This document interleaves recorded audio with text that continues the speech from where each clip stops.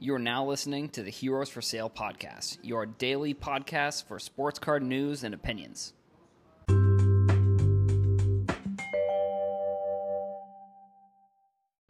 What's up, everybody? Before we get into today's episode, I just want to talk to you about our sponsor.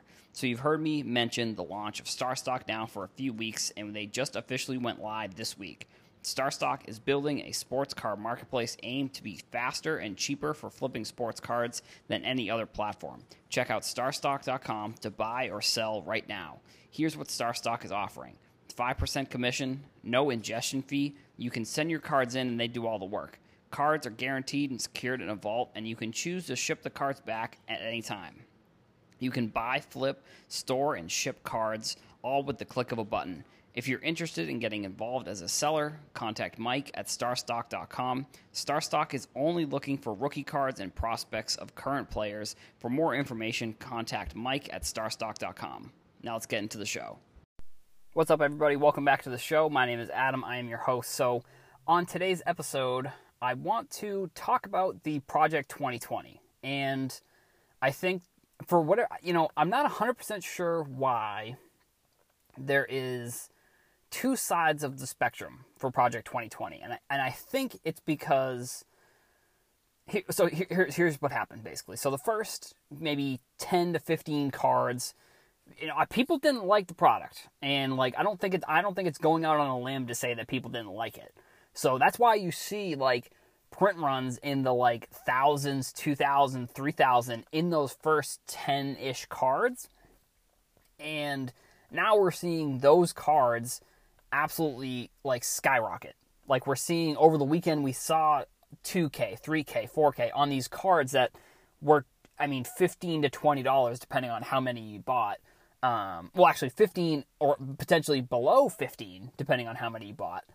And I think that's one of the reasons why people don't like it. And I think it's maybe people don't want to admit that they were wrong about the cards, so they're just going to double down on not liking them. I think it's similar to a point that I've talked about in the past where everybody likes something. Actually, maybe it's sort of this, but it's sort of not, because there were people that didn't like it from the beginning. But I think people like something until there's money to be made, and that people feel like maybe they're making money when the people that the thing that people like is making money and that they're not, and somehow it's coming from them. Now, I think this product is great, and I think Topps bringing artists together is first of all, it's great for it's good for baseball cards. That's why another reason why baseball needs to figure it out and get on the field, because they're arguing, and I understand. If you're a millionaire, you have problems that I don't understand. And if you're a billionaire, you have problems that I don't understand. You probably have the same sort of problems on a larger scale. I pay rent, and I don't live at my house. I pay rent with my fiance. I pay for bills. So I'm sure millionaires and billionaires have bills that millionaires and billionaires have. So that's one reason why I can see why these players don't want to take a pay cut. But at the same time, I don't think the players or the owners, I feel like they don't, but maybe they do. They don't realize that they're on the brink of the sport just becoming irrelevant. If the NHL, and first of all, this is pretty crazy too. So the NHL figured out how to come back before the NBA, which is also insane, because if you're the NBA, you're on the brink of becoming the most popular sport. I would almost say that the NBA is on the brink of becoming a percentage just as popular as soccer. I don't know if it'll ever be as popular as soccer. Soccer is a global sport, and I don't have to tell everybody about how popular soccer is. I think everybody knows how popular soccer is, but I think the NBA is very close to. They are trying to become as popular as soccer in a way, and I think one main barrier is that all the good players are coming from the United States. So the international, where soccer, all the good players are not from the United States. So I think those are two obstacles, I guess. But either way, MLB needs to figure it out, because they're on the verge of just becoming a sport that literally no one cares about, because it's already a sport that's the third most popular sport in the United States. The world, there's other, I don't know, they need to figure that out. But I think what this is doing for sports cards fans are more fans of sports cards are being introduced to more fans of sports and fans of non-sports are being introduced to sports cards in a way that I don't think many people expected with this project. Because I calculated how many Instagram followers, and this was just on Instagram because I didn't feel like doing it on Twitter as well, because I think the Twitter numbers weren't as high as Instagram. But so across the board, of all the 20 artists, they're over 3 million. They all have over 3 million followers, which Ben Baller has the most. I think he has 1.5. But either way, I mean, you're still seeing artists that are very popular making cards that are becoming, like, I don't know where we're looking at these cards in 10 years from now. I think what will happen is I think this is what's happened, basically. The first few people didn't like them or whatever, for whatever reason. They didn't sell many on the website. Like, they sold like 1 to 2 to 3,000. Then people saw that the cards started going up in price, so they started ordering the new cards. And that's what's driving these print runs up. I mean, now we're seeing each week, each card almost, we're seeing a new high. Like when we were at the Ben Baller Mike Trout hit 30K, I think. And that was like, whoa. That was like, at that time, I think that's when we had seen a first spike in some of the cards. So people were like, I'm going to start ordering these. And now we're going to see an increase, and we're going to keep seeing increases as these other cards sell for more on eBay. We're going to keep probably seeing increases in print run. So I think what will happen long term to the cards with the larger print runs, we probably will see those hold the value. Like, I don't think those will ever go below what they're selling for Topps, because I know people are pre-selling them for less. So, like, it's very similar to what we see with, like, a lot of the Topps Now and the Topps Living cards. People are pre-selling them. So I think those cards will always be the $15 to $20 range. I think we'll probably see an increase in some of the ones with the lower print runs. I also do think that the artist and the player matters. I think the Trouts will probably hold maybe more value. The Ichiros may hold more value. Some of the older cards from the beginning, I think will keep. I don't want to say they'll keep going up, but I think, actually, I'm not 100% sure, because I think here's kind of what's happening. With each new release, we're seeing a print run increase, basically. And that's then people realizing, going back to these other cards and seeing how they were such a low print run. And I've had a couple people actually reach out, which is funny, because I've had a couple people reach out to me and say that they bought these cards when I was talking about them, like, when they first came out. Because I had been kind of following it on TikTok from the very beginning. People had bought them. People bought them, and they are the ones from the beginning. Like, people, hold on, let me look up his name, because he was extremely nice. I talked to him over the weekend. Tyler Hesserman, I believe, or Hessman. I hope I pronounced that right. He contacted me, and he was just like, yeah, dude, I bought a bunch of the early releases, and, like, now they're worth thousands of dollars. So I think that's the reason why people are a little bit upset about the cards, because they weren't in on the opportunity, and they may even have talked poorly about the cards, which I do want to bring something up that I don't 100% know for a fact. This is me speculating. I'd be interested to see how many of these cards are actually being paid for, because it does, the astronomical increase reminds me very similar. It reminds me of when the first Zion card hit I forget if it was a 1 of 1 but the first Zion card hit the market, and it just got shilled, like, up to, I think it was like $200,000-$300,000, and I think it ended up selling for, I think it was below 100. I don't remember off the top of my head, but when Prism, no, what was it? I think it was Contenders draft picks, a Zion Contenders draft picks 1 of 1 hit eBay. People just shilled it up, like, and I think it was people trolling, because you can retract your bids, and I think it was just trolls trolling that card. And I don't want to say that I think something similar is happening here. But from what I've seen, another thing that's going on is that sellers are canceling orders, which is super unfortunate. I mean,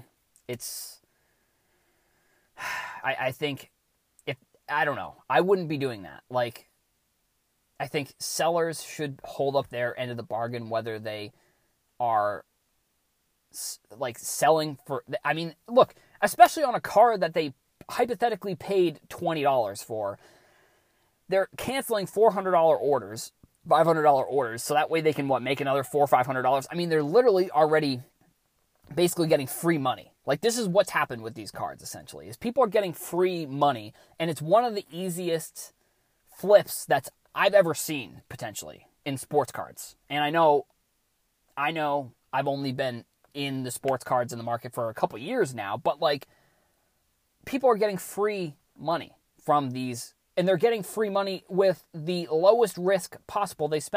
People probably spent a couple $100 on a 10-pack or whatever, and they're flipping them for each $1,000 or each $500, each whatever.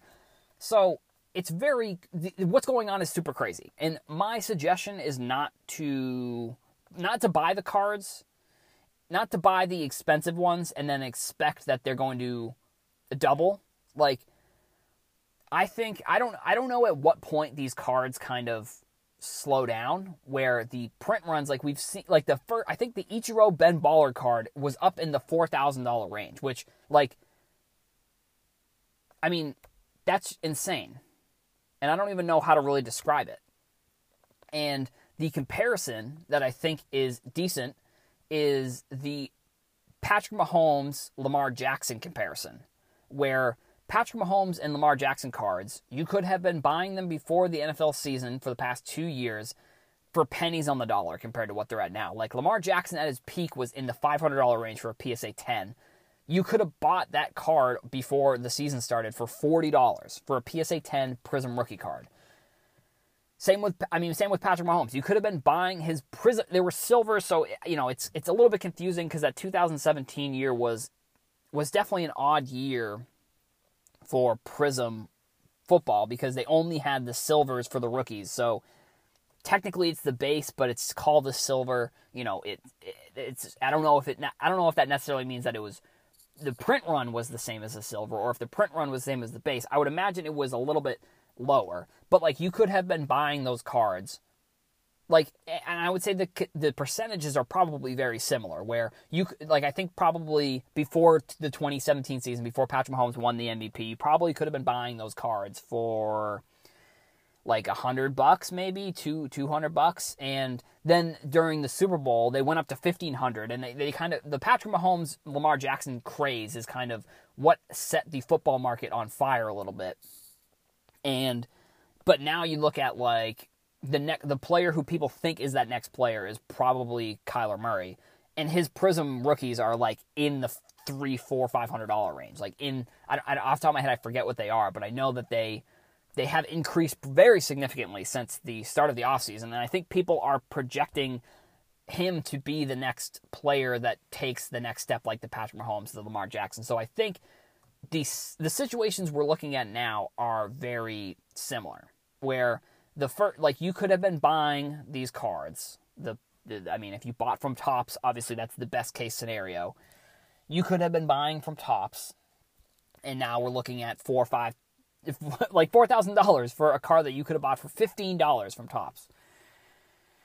So, and I think first of all, the flip opportunity, and then the long-term investment, I guess, opportunity. I don't necessarily think in the future cards, like, we still have probably about 300 more cards to go. I think we're almost at about 100, and we're almost at about 100, and there's going to be 400 cards on this checklist.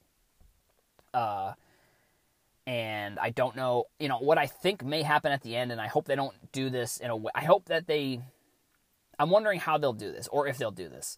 And I don't think they should. They probably shouldn't, is to release an artist print run and an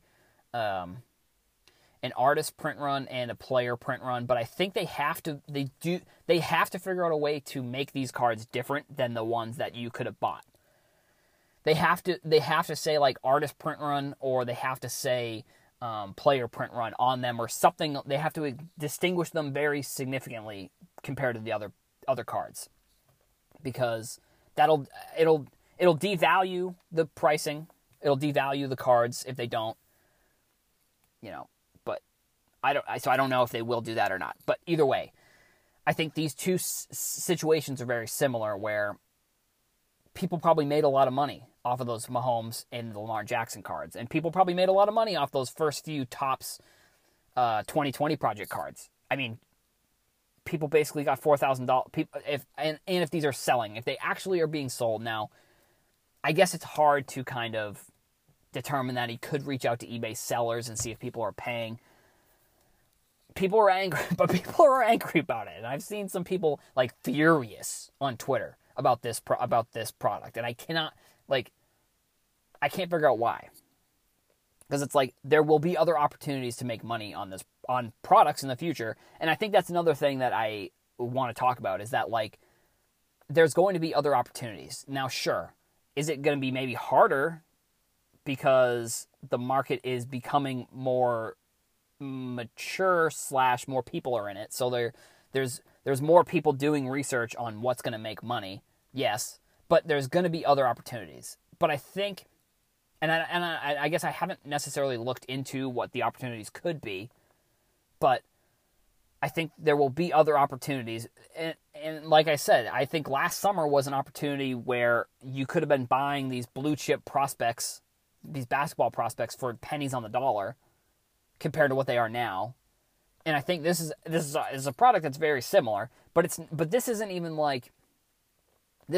a product that I think people expected to do this. Like, I like it a lot because of the graphic design aspect of it, but I didn't expect this to happen. And I don't think anybody really expected this to happen. But anybody who bought the cards, like, if you bought all of them, maybe you did that.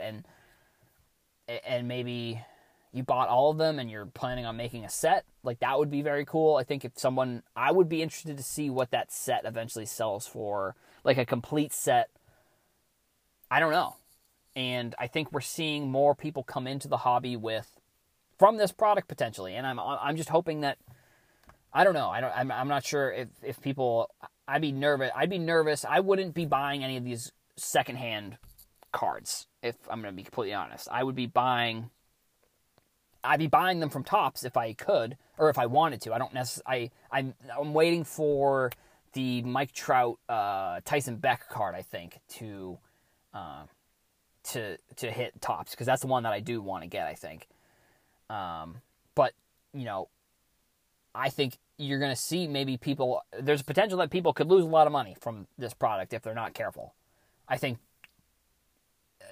I don't know where, I don't know what the prices will be at card number 400. Like, I think these, if the pricing, see, another thing that I think will happen is that if the pricing of the second tier cards, like not the first 25, if the next 25, the next 50, if they keep going up too, I think these print runs could get into the 100,000 range. Like, I don't even think we're that far off. I think we are one ridiculous Ben Baller card away from these print runs being 100,000, 150,000.